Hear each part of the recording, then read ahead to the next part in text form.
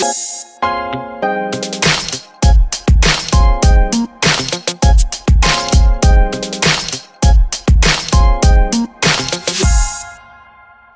take a step back and understand the business a little bit more, Jay. Like logistically, what is it like, operating a luxury wear brand, and even more specifically, the Standard?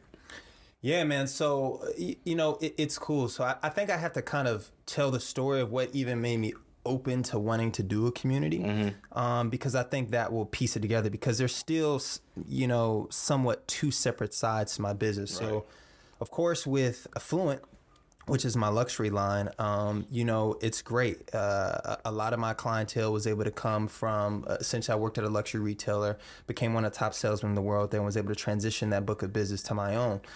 So I already had a really healthy start to my business. And then this is one of those games to where the more that you do good work, the more your business begins to exponentially increase, because people begin to share, right? Who you are, what you do, as you continue to grow. But what really was very interesting for me is, even though I was having these great months in business, right, every time I would travel, I still would have this anxiety, right, in the pit of my stomach. And the reason I still had this anxiety, because even though I was, you could do the $40,000, $50,000, $60,000 a month, at the end of the day, I would always have to think about, man, who else do I have in the pipeline going next month? I got to do it again next month. Yeah, like what do I need to do? What other business building activity do I need to do? What other new client do I need to get in the funnel? Because at the end of the day, nothing's worse in business than losing momentum, right? Because momentum can die very, very fast. Now, when you're on the hamster wheel, it's easy to keep it running, but my anxiety was always like, man, I don't want to get off and then have to start this up again, because I know how tough it'd be. But I didn't like that, because what I started realizing, and this is what took a lot of humbling, I started realizing that, man, as I am right now, I don't have a business. I have a high income skill set, because my time's still connected to my income, and I only get paid when I work. So how do I create something that allows for me to slowly start leveraging my time and disconnecting it, so it's not this one-of-one situation? So what I started thinking about, I was like, man, it would be really cool if maybe I could create an online product, right? And I gained a lot of inspiration from Ralph Lauren, because the cool thing about Ralph is, you have Purple Label and Black Label, right? The expensive Ralph, but you also see Ralph and Macy's, right? You see Ralph and Marshall.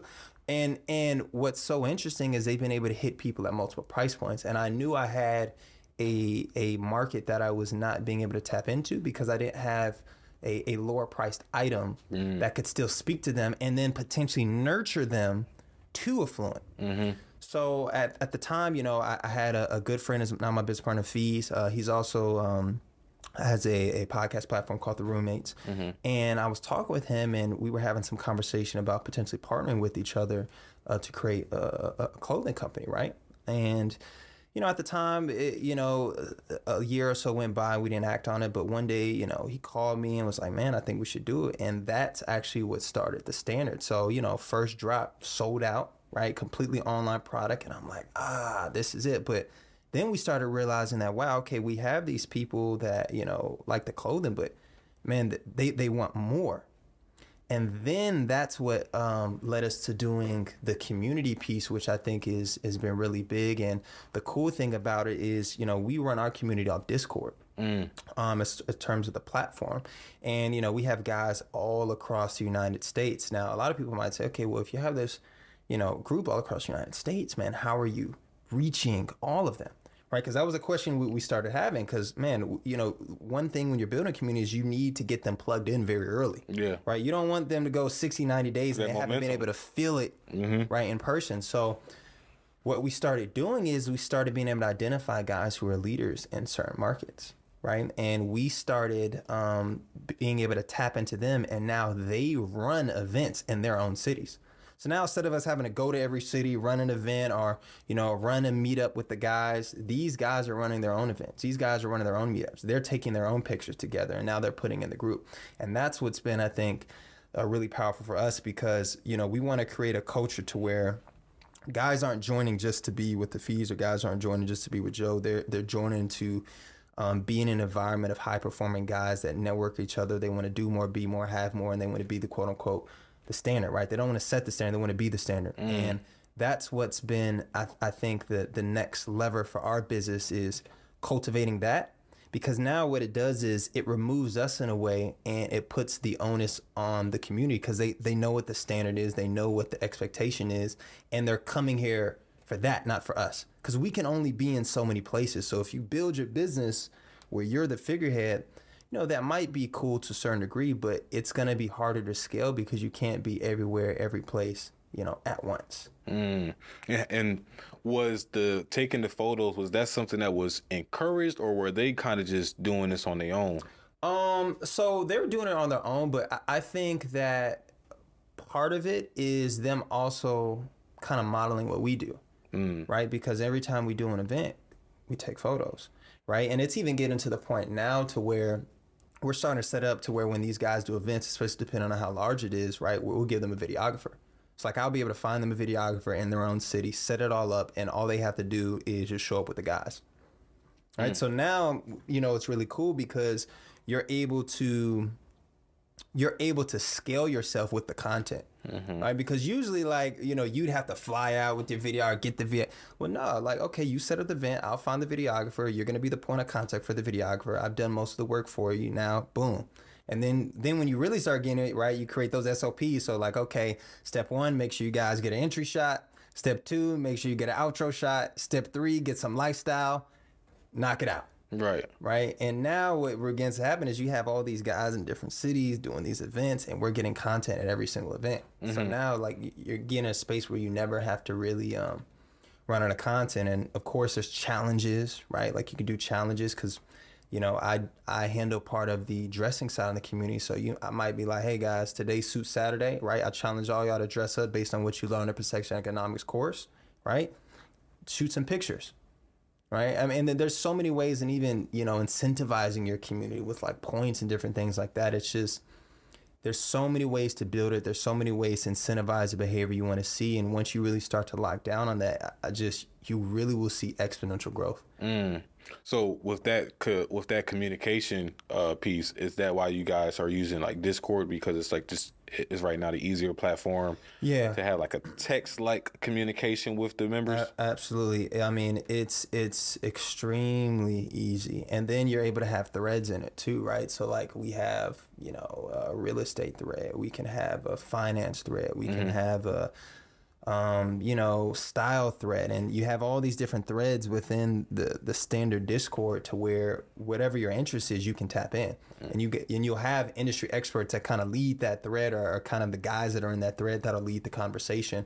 But it allows for it not to get too cluttered, because let's say you're using a GroupMe, people can be talking about 15, 20, 30 different things that aren't necessarily related to that GroupMe.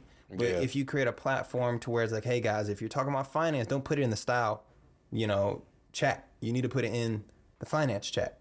You're able to have clear forms of communication that are also on topic. Because that's one thing, right? If you start making a community and, people talking about this, that, it doesn't stay on topic, and people tend to lose interest, and nobody wants to have to scroll to have to find where the sauce was. Just another group chat, like an iMessage group chat. It becomes too overwhelming, to where now if you can segment it, it becomes a lot easier for people to be able to identify the information, right? Versus having to scroll and not knowing what's on topic versus what's not. That makes a lot of sense. And so did you guys start on Discord? Yeah, we started on Discord, man. So what would it look like just from the outside, from the inside looking out, right? Somebody who might have started or built a small community outside of Discord.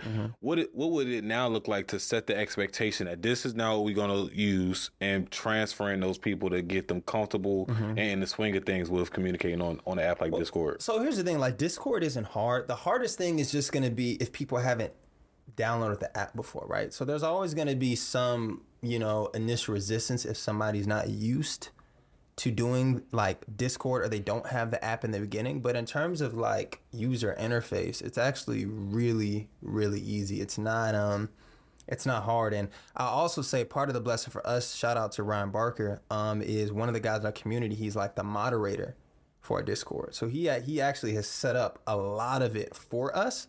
Now, granted, it's not it's rocket science to set up, but if you can have somebody who will set it up for you, right, that makes it a lot easier. And if you struggle with that, I mean, there's Fiverr, Upwork. I mean, it's not hard to find those resources to have somebody set that up. But Yeah, I mean, it wouldn't be hard. You know, you would tell your community, hey, download the app. Here's what we're going to do. And then lead with the benefits, too. Because if you're going to leave a platform, they're probably going to be like, man, why are we leaving? I'm used to this. Yeah.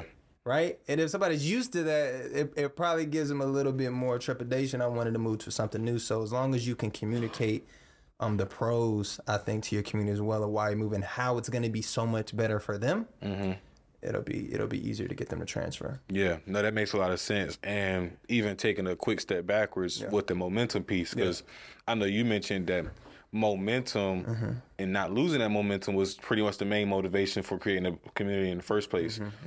When the momentum of new subscribers and new members, what did you see a heavier impact and spike in membership when you guys introduced the product as something new, or do you guys see now with having videographers and content showing the experiences that you're having more spikes in membership? Yeah, so I think it's a few things, man. That's actually pretty cool. Like, number one, we actually haven't done any ads yet, so everything that we've done so far has been organic now.